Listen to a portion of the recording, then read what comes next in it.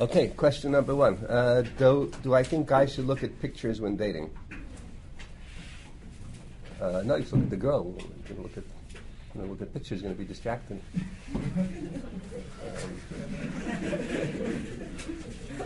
No, I guess in these pictures of the girl before dating. So, yes. First of all, you should know a picture is not always an accurate representation. Sometimes a picture does a girl an injustice, or does a girl more than justice. When Henry VIII was thinking of marrying Anne of Cleves, he sent Hans Holbein the Younger to paint her picture so he could decide if he wants to marry her. So I guess it was a picture looked good, so he married her. And he afterwards he regretted it. He thought the picture was not accurate. So you can't always trust the picture. But also, obviously, it's a little bit degrading, if a girl has to present the picture. Achashverosh probably wanted pictures before he had the girls come. But it degrades it. Imagine, a girl. It's very degrading for the girl to have to give her picture, and I think even for the boy also it puts it on a very vulgar kind of level. An older bacher is already burnt out, and every day it costs some blood. So I don't know.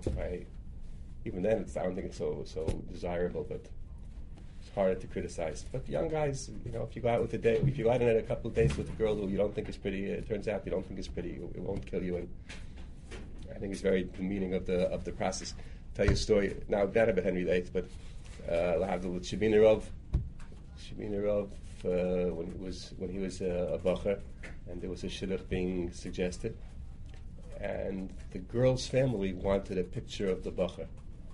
They must live in a different town. It's a different world. The girl's family, they wanted a picture of the boy.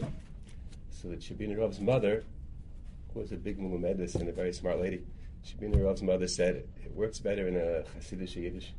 She said, Lo ye'osa chayin bim kaimayni, lo seis hatziro lefnei habachiro. It's not right. That doesn't mean you can't ask. When you're asking about the girl, you're making your inquiry is not out of place to ask if she's attractive. But I think the pictures are not so nice. There's a story with Chassam Sofer. Talking about these stories, the Chassam Sofer was widowed. His wife passed away, and they suggested for him a shidduch with Rabbi Kreger's daughter. Rabbi Kreger had a daughter who was also an almana. The shidduch was suggested, and the shidduch was going to be concluded all by correspondence. Nobody, no hotel lobbies or anything, but just by letters. And there were people in town who were not happy with the shidduch. They didn't like the idea of the Chassam Sofer and the Kreger being connected by ties of marriage. It would be like too powerful a combination, like a monopoly. They wanted to bust it up. So they started to spread a story that she's very ugly, and it doesn't pass for the Rebbetzin of Pressburg to be very ugly. So the Chassam Sofer sent some people to I don't know, I guess he took it seriously, and he sent some of his Mukurovim to wherever this girl lived in Germany to meet her and to decide if it's an appropriate shidduch. So they didn't want to write back that that she's not ugly, wouldn't pass. So they wrote Me'ez Hashem Ha'isasai Sina Philosophy. So obviously, it's not out of place to ask if she's a pretty girl, but the pictures really reduces it to a very low level. I don't think it's right, and I think it's not in Benodam L'Chaver. I think it's not right I think it's very degrading for the girls. So I don't think it's good. Okay, next question. Not quite sure what the question means. Yeah. Would it make any difference if someone else looked at the picture, or that's still just degrading the woman and degrading the whole process as a whole? I think it's degrading for the girls to have to present the picture. I've heard from older singles, they say, they're so burnt out, every shidduch is to go out on a one and done, it's mamish eats up their peace of mind, and they I don't know, it's a different parsha, but nobody here is an older single, so I don't think it's justified. Yeah. Could there be a differentiation between if somebody could look up on Google a picture versus asking, so it's not degrading, or is it inherently? It's a little bit different. I was trying to remember what it was like when I was a bacher, way back when. We had pictures in those days. I mean, there was the photography had already been invented. Matthew Brady was taking pictures, but so what do? We didn't. We definitely did not ask for pictures, but I do seem to remember that there was a thing with high school yearbooks that people would get a hold of the. You couldn't Google, but you would get a hold of the high school yearbook to see see the girl's picture. So it was a thing. You can't really. Okay, so boys will be boys, but at least it's not as degrading as the girl having to ask for having to give a picture to the shotgun. It's really not right. Today it became like a double pashut. You go to the shotgun, you give the shotgun a picture, and I think it's very unfortunate. It's very unfortunate. So I'm not saying that the girls shouldn't give the picture because they're in a position of weakness, but I think it's wrong. It's not a good thing, not a healthy thing. Yeah. Should you ask someone if they're attractive? And these things are very subjective. Right. So in Ichnami, it's subjective. So they always say that she is anyway. It doesn't really. Because that's all factored in. How is a frum woman supposed to spend her free time? Meaning, for men it's pashut, we should be learning, but what's the expectation for frum women? Is she supposed to be is she supposed to do chesed all day? I've heard the frum women in our, this is all the question, I've heard the frum women in our circle spend multiple hours a day on the phone talking with their friends.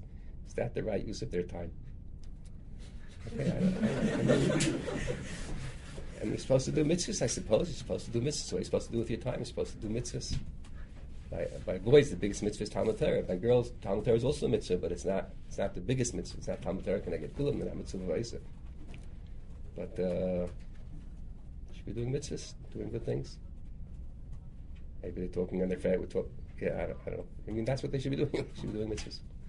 The Gaon writes in his letter to his wife when the Gaon was thinking of going to Eretz Yisrael. The Gaon wanted to move to Eretz Yisrael, so he wrote a letter to his wife and his daughter who were staying behind. So, at least for the time being, and he said they shouldn't go to Shul on Shabbos because when we go to Shul on Shabbos, all they do is they schmooze with the other ladies, and it's not it's the Yotzes Charav Seder. Okay, so we're not on that level. We're not on that level, and I don't expect our wives and daughters to be on that level. But mitzvahs, yeah. Chaim Kanievsky spent the whole day learning Torah, and his wife spent the whole day doing chesed. So that's how it's supposed to be. But or to learn. My grandmother was a big mulumedes. She was not a feminist by any stretch of the imagination, but she was a very big mulumedes. And she used to say that if a woman's head is empty, then nature abhors a vacuum. If her head is empty, then it'll fill up with narishkeit. So she thought it very important for women also to have to be involved with learning, besides all the other things. But Neishes Chayil is Teres Chesed Al Shana. So, what is the role of alcohol in Judaism? What is the role of alcohol in Judaism?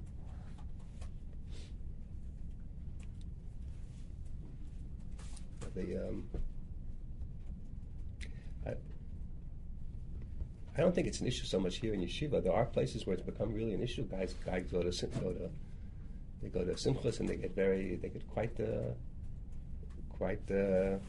tipsy. They still say tipsy. Is that an old fashioned? They get quite tipsy.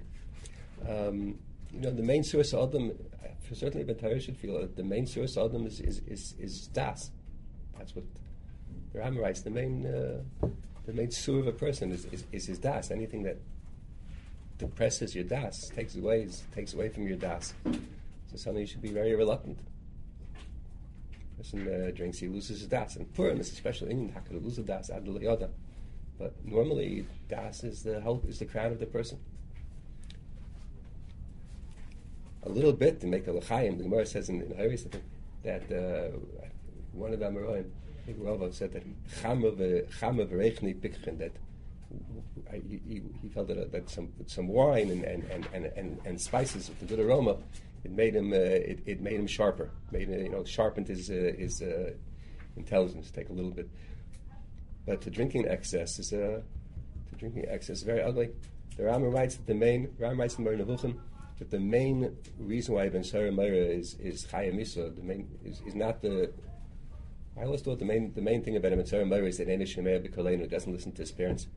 The Rambam writes in Meir Nevuchim that the main reason why Ben Sarah Meira is Chaya Misa, why we think he's going to come to a bad end, is because he's Zoyel B'Seive. He says the Achila Mechuleres and the Shtia Mechuleres, the fact that he's steeped in Fessen, in eating to excess and drinking to excess. The Torah says Yomas Akav Al Yomas Chayav. A person like that is going to go lower and lower and lower. The base is the whole Surah. Sodom. Today it became a whole thing with liquors and with fancy liquors. I go to Mechiras Chametz every year in Brooklyn. This older or a large group of Brooklyn Rabbanim get together and have a joint Mechiras Chametz. And Phil David is maybe the biggest from the big place in Brooklyn, maybe the biggest place in Brooklyn. He oversees it. So one of the things that they do is that they go around the table, and if anybody is selling some unusual amount of chametz, or a very valuable amount of chametz, more than the guy might expect, more than most people have, so he would say, I'm among the people who are selling chametz through me. There's a fellow who has a liquor store or has a nursing home with large amounts of chametz and so on. Just that the guy should be a greater gemiras das. So I remember one point one of the Rabbanim said that there's somebody who's selling chametz through him who has a $50,000 valued liquor collection. So I didn't say anything because I didn't know I would be taken, but I wanted to say, wow, imagine how much his Sfarim collection must be worth. It's such a bizarre thing that we made a fetish out of liquors, fancy liquors. It's bizarre. It has such a not Jewish time. So I don't think in yeshiva. I think in yeshiva it's better. I think it's not. It hasn't. But I don't know. Maybe I'm naive. But in any event, I think it should be frowned upon. Okay. Now, the next question: when learning Gemara, is one supposed to feel an emotional connection to HaKadosh Baruch Hu in the moment, or is the learning itself intellectual, and what comes out of it is a bigger connection to Hashem? That's a Perush of Chaim, Nefesh Chaim. In the beginning of Shar Dalet, Chaim writes that while you're learning, you're not supposed to have thoughts of Devekus and so on. When you're learning, you're supposed to be thinking about the learning and trying to understand the Torah itself. Because before you learn, you should think you're doing a mitzvah, you're learning Kodesh Baruch Hu's Torah. You should have thoughts of Yiras Shamayim. But in the learning itself, you're not supposed to say in the middle of the learning. I think Hasidim disagree. But in the middle of learning, you're not supposed to say, oh, Heilig B'Shefer. Hasidim have everything, Heilig B'Shefer. But Rav Chaim thought Torah Lishma means, it has to do with Torah Lishma, the whole pumas of Torah Lishma. Does Torah Lishma mean Torah for Dveikus, or Torah Lishma means Torah to understand Torah? Chaim, that's the whole Chaim. That's the whole Shar Dalet. Torah Lishma is Torah to understand Torah. Learn Torah to understand Torah. That's the machshava. Before or after, you have machshavas of the Kabbalah Sal and so on. But the learning itself should be the learning itself. Of course, if Chaim was coming like Puke because he thought the it's an anti-Hasidic polemic with Nefesh Chaim, at least in part. So he thought it had gone too far the other way. Okay, next question. Is it important to speak? I took a lot of questions to speak. Is it important to speak highly of the yeshiva whenever the opportunity comes up for others who are not in YU to hear the positives, and for the Talmidim themselves? Does this extend to the Rosh Yeshiva as well as the Rav, who's often quoted by people who probably misunderstood him? In other words, when you're in other circles, should you be standing up for the yeshiva and taking pride in the yeshiva? So, yes, I think it is important. Well, 3 points. I think it is important, first of all, because if you're not proud of the yeshiva, then it's very hard to be matzliach in the yeshiva. No, the Gemara, it means, between one Masechta and another, between one Sefer and another, but it also has this meaning that if you're in a yeshiva that you don't want to be, then it's harder to steig. So if you feel embarrassed that you're in yeshiva, or you feel that you're unhappy that you're in yeshiva, it makes it harder to steig in yeshiva. So I think there is a value in itself. You should take pride in the yeshiva, and therefore part of that is that you should stand up for the yeshiva and wherever you go. Number 2, there are a lot of misconceptions about YU, and I think it's important to put them right. The world at large, or at least the part of the Torah world, has a lot of misconceptions about YU, things that are not true altogether, or things that that were maybe once upon a time true, but are not true today. A lot of misconceptions, and it's important to disabuse people of those misconceptions. So for both of those reasons, I think also for the yeshiva, you have from the yeshiva, you should stand up and defend the yeshiva. Shouldn't be dishonest. There are things in yeshiva that are. Not everything here is perfect.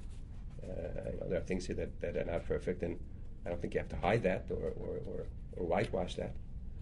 But nonetheless, I think it's important to take pride in the yeshiva if you're here, and that should be reflected when you talk about the yeshiva. Should we care what the other or what other people say about the yeshiva? Should you care? I mean, you should feel bad about it. Should we do the same thing about the community at large? I mean, I'm not saying you should go writing letters to the editor, but I'm saying if people ask you about yeshiva, you shouldn't be embarrassed. You should take pride in the yeshiva. I'm not saying you should wage a campaign and change the minds and hearts. I don't know how many minds and hearts you're going to move, but I'm just saying it's important that you should take pride in the yeshiva, and that should be reflected in how you talk about the yeshiva. So I think it's not healthy that people should go there in yeshiva, but they're knocking it all the time. I mean, I think people are happy, or most of the guys here are happy, so why shouldn't that be reflected in the way you talk about yeshiva? And I think it's very sad that there are all these misconceptions. So if you have an opportunity to put them right, then you should. How about talking about the monotheist community? Like a place like Tina could cut down the Pacific.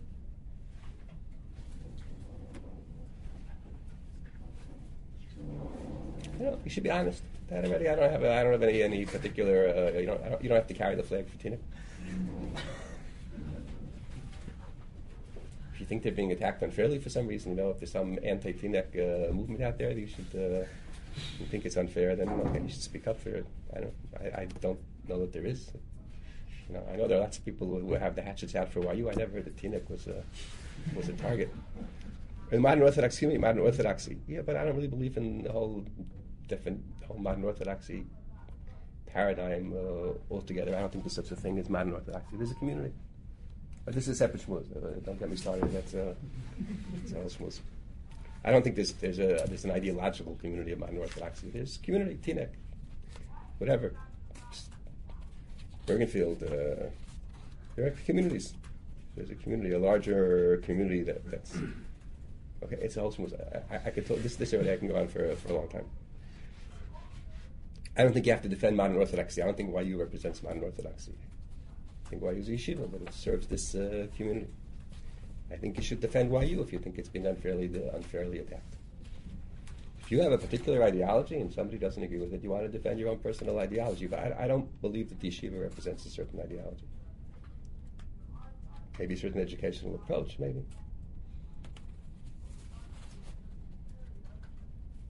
Now I got started. What?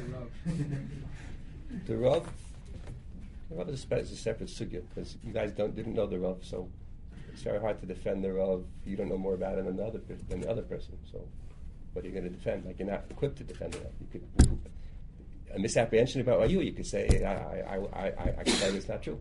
I can tell you from what I know. But somebody doesn't. Somebody's going to say something disrespectful about the Rav. So I don't know that you're in a position to correct that. What are you going to say? I know it's not true. How do you know? I could say something because or the Rav's Talmidim could say something. But I don't think that's your responsibility. You're not Talmid of the Rav. You're not coming from a position of knowledge, so it doesn't really mean anything. Does Rebbe think that he's unfairly attacked? Yeah, for sure. The Rav is definitely unfairly attacked. That doesn't mean that every single attack on the Rav is unfair, but many of his attacks are unfair. No, there was definitely a disagreement. The Rav definitely had a disagreement with other Rosh Yeshiva in America about how Torah should be taught in America. What's the prescription for America? The Rav definitely had a different approach and different opinion, and you also had difference of opinion about Zionism, and the Rav had his own opinions about a lot of things. And there was definitely a machlekes or a number of machlekes. So that's okay. It could be differences of opinion. So if somebody attacks the Rav because he was a religious Zionist, so that's fair. He was, and it's not an unfair attack. I think the Rav's defense would be that I am religious. That would be the defense. The attack and the defense are one and the same. So that's not an unfair attack. It's a disagreement. Okay, our disagreements tend to get more heated than they need to be, but that's not an attack. You can't call it an unfair attack. But when you hear the Rav attacked for, I don't know, I once heard some Rosh Hashiva attacking the Rav that the Rav, when he said shir, there was no risk of the Araisa. He said shir like a professor with like a calm, without any risk of the Araisa and kashas and tirutz and so I'm a sheker v'chazal. So he just made it up. So that's unfair. Okay. What time is it? Yeah. Why is the approach in learning Shitas Rashi, when Rashi is silent, to follow his explanation on a related sugya? Why don't we assume Rashi's silence indicates the Gemara should be read in the most simple manner? I'm really not sure where this question is coming from. I don't know that that's true. That every time Rashi's silent, we assume that he must learn like he learns in a different sugya. Where that hanacha came from. We did say the other day in Shir that if you have in the same sugya, the Gemara has twice shalitachot b'shlichos, and Rashi explains it the first time, and he doesn't say anything the second time. So stomach kipirushay, Rashi means that what he said the first time is the explanation this time as well. But I don't think there's any hanocha that if Rashi over here is having a Gemara, Rashi doesn't say anything, but he must be learning like Rashi in Bava Metzia where he says something. You have to use common sense. Common sense is a very underused item in learning. Learning requires common sense maybe more than anything else. You have to use your critical judgment. Rashi doesn't say anything. Why does he not say anything? Like everything else. You have to have a critical faculty. Okay. Yeah. Can I ask a question that's not on the sheet? Yeah, sure. What does Rebbe think about listening to Mekubalim's Eitzah B'Chlal? And let's say a Mekubal says one thing and a Rebbe says another thing. Like, what's the deal? Like, how do we look at their koach? Do they have koach? What's the deal?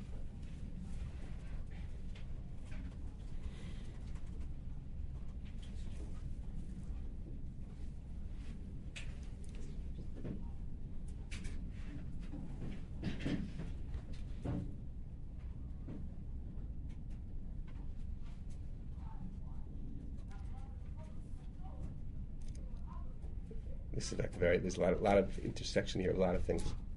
First of all, one of the problems with Mekubalim is how do you? There's no diploma that you can get that says that you're a real big Mekubal. Or Shiva, there's just a certain method. We know who's a big Lamdan, we know who's a big Talmid Chacham because it's a certain it's verifiable. We see he writes Svarim, his peers respect him. He has Talmidim, Chashiv Talmidim, produces Chashiv Talmidim. So we know, we have a sense of what the hierarchy. But in Mekubal, how do you know? Anybody can hang out a shingle, and you have a lot of people who are just charlatans. So this is an old story. The Nesivus writes in his Tzava that not to listen. I don't remember exactly how he says it, but he says not to listen to. He says that I haven't seen it in a long time. But he says that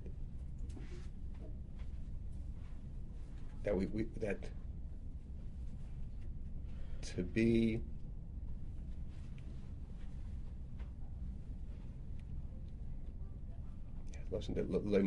that somebody should learn Kabbalah even al PMS, except Eitzel Rabbeinu Acharifim.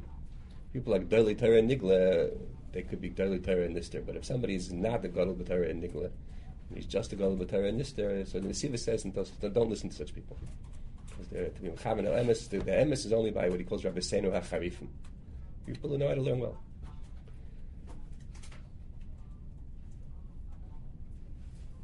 So that's number one. The Mekubal, and there's all kinds of things. You go to a Mekubal. What does it even mean? A Mekubal comes to town. How do you know what he is? That's number one. Especially, and there are a lot of people. There are a lot of charlatans. There are people who it's a business. When Rav Schneur was a Bocher in Baranovich, so there was a Chassidish Rebbe in Baranovich, the Slonim Rebbe who lived in Baranovich. And Rav Schneur was very impressed with him. So Shner went to Ben Azmanim. He was home by his father, by Rav Aaron. So he was telling him about the Slonim Rebbe, and I don't know exactly what it was that he saw there, but he saw things that he found very impressive. So Rav Aaron said that, I don't know the Slonim Rebbe at all. I have no idea. Maybe he is, maybe he isn't. I don't know. But one thing I can tell you that you should know going in life, that the litmus test is, how are they in Mominus? If in Mominus he's clean, then you could believe all the other milas. But if in Mominus not, then the other milas, then nothing. So there are a lot of people out there that it's just a business. You have emerson Kabbalah, as long as you have people attack a big in Kabbalah. How much powers do they have to tell people, like the Arizal, you go to the Arizal, they say, and he would tell you your chatoim, and he would tell you your tikkunim. It's hard for me to believe that people in Adar would have that power. Maybe there are. I really don't know.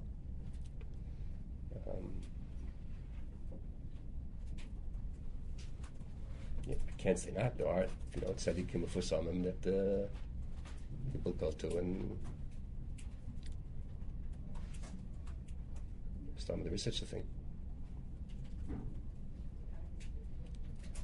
I don't know, if it conflicts with halacha, you should do like halacha. But I mean, the question is, what's the nidin? Somebody wants a bracha for shidduch, he goes to makubal. So okay, fine. He tells you what to do. Like he says, do this. Like marry this girl. Yeah, something like that. Or don't. I'm scared. Or don't. Or don't. Or don't. I don't know. I don't think I would go to such a person. What? I don't know. I don't know. I mean, every rule has exceptions. Maybe he would have to be somebody who's like really that emes Dolei Torah also acknowledged that he's a barachi. Maybe such people, but it has to be somebody. I don't know. That Gedolei Ador also got him. But just because he has it says Mekubal on the shingle, I don't know. Wouldn't. What about just in general, people going to people who are considered Gedolei Torah and not necessarily Mekubal, and necessary, and like massive Rosh Yeshiva and asking them questions that are not related to Torah, like should I marry this person? They don't have a personal connection to that. So this goes to this broad topic of Das Torah. That we for sure don't have enough time. I'll miss my appointment if we start talking about Das Torah.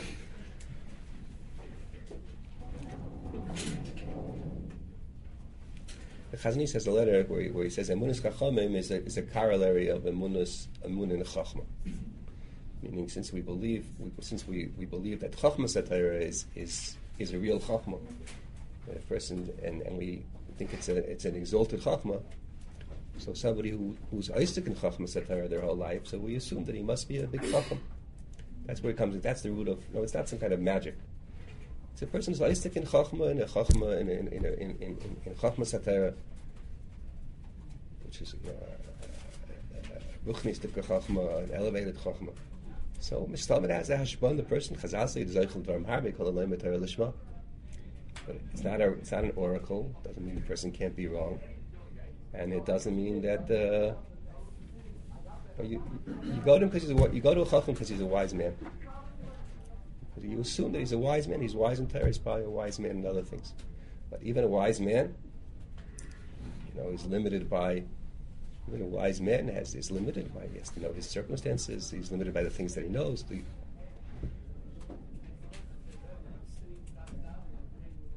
Rav Chaim Ozer has a letter. Rav Chaim Ozer said. Chaim Ozer has a letter. Milan Okir Chaim Ozer was to go to Adar and Adar there.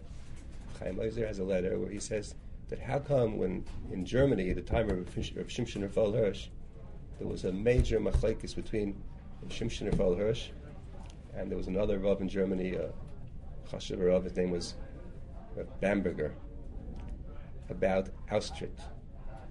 Auschwitz was that it used to be the Jewish community. You had to belong to the main Jewish community. The government required every Jew you had to belong to a religious community. There was only one Jewish community, and you had to belong. And it was in the hands of the Reformed. The Reformed were the majority. And then the government allowed that the Orthodox could form their own. They could leave the main Jewish community, and they were allowed to form their own Jewish community, have their own cemeteries, their own institutions. The government gave permission. Shimshon Val Hershel is a Chayiv Kodesh. You can't stay with the reform. You have to leave. Ouster means to step out. You have to leave the main community and you have to form your own Orthodox community. And Rabbi Beinberger was against it. We disagreed, and it was a very, very bitter machlekes. It was a machlekes that split the Orthodox world in Germany till the Holocaust. So I don't know how many years we're talking about. 70 years maybe. The Orthodox, there were two Orthodox communities in Germany. Ad kedei kach that even just shortly before the Holocaust, one of the Rabbanim from what was called the Gemeinde, the general, the community that did not split away, he died, and the Rabbanim from the ousted community, they wouldn't go to the Levaya. So this is like several generations later. It's a very, very bitter machlekes. So Chaim Moser has a letter where he says, why didn't they send the Shaila to Rabbi Yitzchak Elchanan? Rav Shimshon Fal Hirsch, Rav Beinberger, they were not the Gdolei Hadar. Rabbi Yitzchak Elchanan was the Gadol Hadar. So why didn't they send the Shaila to Kovna to Rabbi Yitzchak Elchanan? He should be Mechriya. So Chaim Moser says because it was a Shaila that you could only answer if you knew intimately the situation in Germany. And Rabbi Yitzchak Elchanan in Kovna was not in a position to know the situation in Germany well enough to say to give up to determine what's best. Only the Rabbanim who were there in this situation. No, so if Chaim Moser, if that's true, if that was true for them, this is a letter. It's from Chaim Moser. It's in print. It's not a phony baloney letter. It's not a myth. It's a real letter. So that's why sometimes people they run to Eretz Yisrael and they bring a shayla that's neged to America and circumstances in America, and they bring it to some Rosh Yeshiva in Eretz Yisrael. Today it's a smaller world. It's not like, but at the end of the day, Bnei Brak is very different than Teaneck, even today. So it's not right. It's not right. And every community is different. I'll tell you something else. When there was, it's a little bit different, but it's history that you should know. There was a very, very, we talked before about the Rav and the criticism of the Rav. There was a very bitter machlekes. One of the reasons why the split between the Rav and the right-wing yeshiva world became so bitter was because there was a lot of bitterness around the particular parsha of the synagogue council the synagogue council. The synagogue council was an umbrella organization of Orthodox, conservative, and Reform rabbis and synagogues, I suppose, that dealt not with religious issues, but it dealt with communal issues. And rabbis from all different denominations, so to speak, quote-unquote denominations, sat on the synagogue council. And one of the rabbis in the RCA went to the Rav and asked him, Shaila, is it mutter to be on the synagogue council? Is it mutter for RCA rabbis to be on is it mutter for an Orthodox rabbi to sit on the synagogue council? So the Rav said he has to think about it. And he and Dr. Belkin they were the Vad Halacha from the RCA, and the Rav said he has to think about it. So meanwhile, one of the Rabbanim in the RCA went to, maybe he was the one who, I think he may be the one who raised the question in the first place, went to the Rav with the Shaila in the first place. I know the name, but I'm not going to tell you the name. And he went to Rav Aaron Kotler, and he said, "This is what's cooking."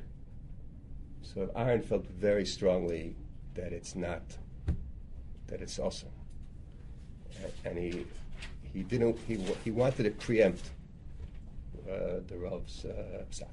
Aaron felt, you have to understand that at the time in the 50s, conservatives, Judaism was the wave of the future, was in the ascendance, and Orthodoxy was looked at as being old-fashioned and on the wane. And he felt very strongly that sitting together with conservative and Reform rabbis as if they're rabbis and we're rabbis sends a message to the Hamoinam who don't know the difference that we're all rabbis. We also recognize that they're rabbis, and he felt that that's a terrible thing. So he got together. Rav Aaron had the biggest hashpah. Rav Aaron got 11 Rashi Yeshiva, including Dora Moshe, Rav Udeman, Rav Mendel Zaks, who was Beichen here in YU, Rav David Lifshitz, very chashuv people, to sign in Isser, to sign that it's usher, a psak, that it's usher to be on the synagogue council. Before Rav Soloveitchik would have a chance to paskin, they they decided to paskin to come out with their own psak. So Rav Soloveitchik at that point did not agree with him apparently, but he didn't want to make a machlekes. He felt if he'll come out publicly the other way, it'll be a machlekes. So he tabled the question. He didn't answer the question. His Talmidim, meanwhile, understood that he holds that it's really not usher. If he thought that it was usher, he would have said so, and they continue to be on the synagogue council. The synagogue council today doesn't even exist. It's machlekes in the 1950s. It's not relevant today, although the bitterness remained for many, many, many years afterwards. So, anyway, the point that I want to make is there was one person who did not sign, and I don't want to denigrate the people who signed, Chalila, or Aaron, or Moshe Feinstein, the same. But Rav Reuven Grozovsky, who was on the Moesis and was from the big Manhigim, we hear about him less because he died relatively young, but he was from the big he was from Gedolei Hadar.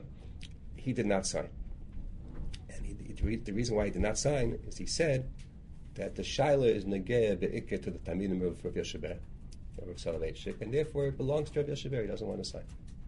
So the shaila belongs to him. In other words, he felt that the shaila is negeh to this community, the Y community, the modern Orthodox community, if you want to call it that, and it belongs to Rav Soloveitchik, who's the Rav here in this community, and it's his call. It's not our call.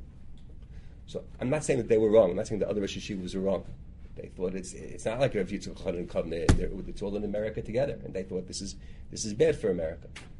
But I think where Reuben was coming from, he wasn't saying that he thinks it's okay or that he thinks it's not okay. He just says that the person who's best suited to answer the question for this community was Rav Soloveitchik. Or maybe he's the one that it's not sure. It has an element of that, or maybe it's his Talmidim. But Akapanim, he didn't want to paskin for Rav Soloveitchik's Talmidim. Rav Soloveitchik paskin for his Talmidim. So there's a certain nekuda there. I think it is connected to this letter of Rav Chaim Oizer. Shilas that are neged to this community, they belong be'ikah to a certain community. They belong be'ikah to the Rabbanim of that community, the Talmidei Chacham of that community.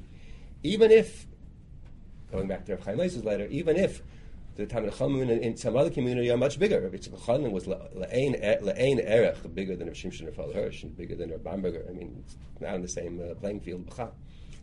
But nonetheless, Chaim Oizer said that Rav Yitzchak Chon was in Russia, and wasn't appropriate. He didn't think it was appropriate, or apparently nobody thought it was appropriate. Nobody sent in the shaila that he should paskin for Germany. So to paskin a shaila, and it's not a basu b'chalav shaila. It's basu b'chalav shaila. It's gittin shaila. They sent her Yitzchak Chon. But this kind of shaila, you have to know the circumstances. So in personal things, it's also the same thing. A person has a personal shaila, but the personal shaila very often is informed. If it's a personal shaila that's shava the whole world round. So you have a personal shaila that is the same shaila for you as for a bacher in Bnei Brak. You have some personal emotional health shaila, so then fine, you can go to the Rav in Bnei Brak, a big Talmid Chacham, and he'll be able to. Hopefully, you'll be an enemy in Eitzav V'Sushia. But if it's a shaila that has to do with the circumstances that of your community and your milieu, then the natural address is Talmid Chachamim who are intimately acquainted with that, who are acquainted, who are familiar, who are living in that.